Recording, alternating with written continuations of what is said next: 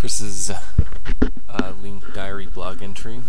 It's about immigration and separation.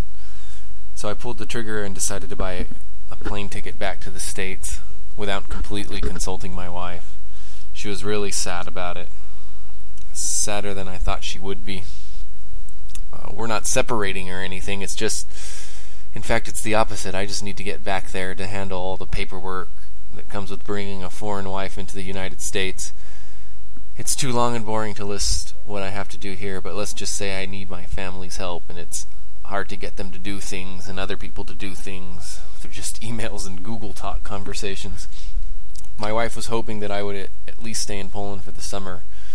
I've not been in Poland during the summer. I've always left for one reason or another, and I was hoping to be able to stay until then too, but while it makes a lot of sense emotionally, it just doesn't make any sense logically. I need to find a job and make capital and save enough so when I finally do get all the paperwork done, I can be ready to bring her here or bring her there and have enough money after government fees to buy a car and find a decent apartment in a part of town that I'm not afraid to go out in.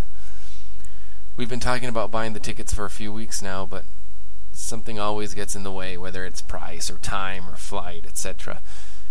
Finally, when she wasn't here, I just decided that I needed to go earlier, even if it sucks that we're going to be apart again for months on end.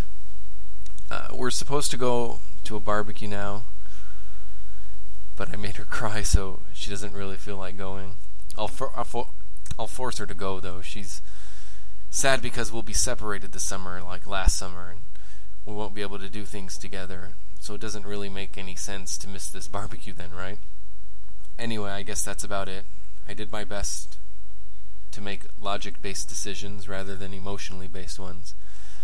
I'm going to regret it, though, in June, July, August, and September.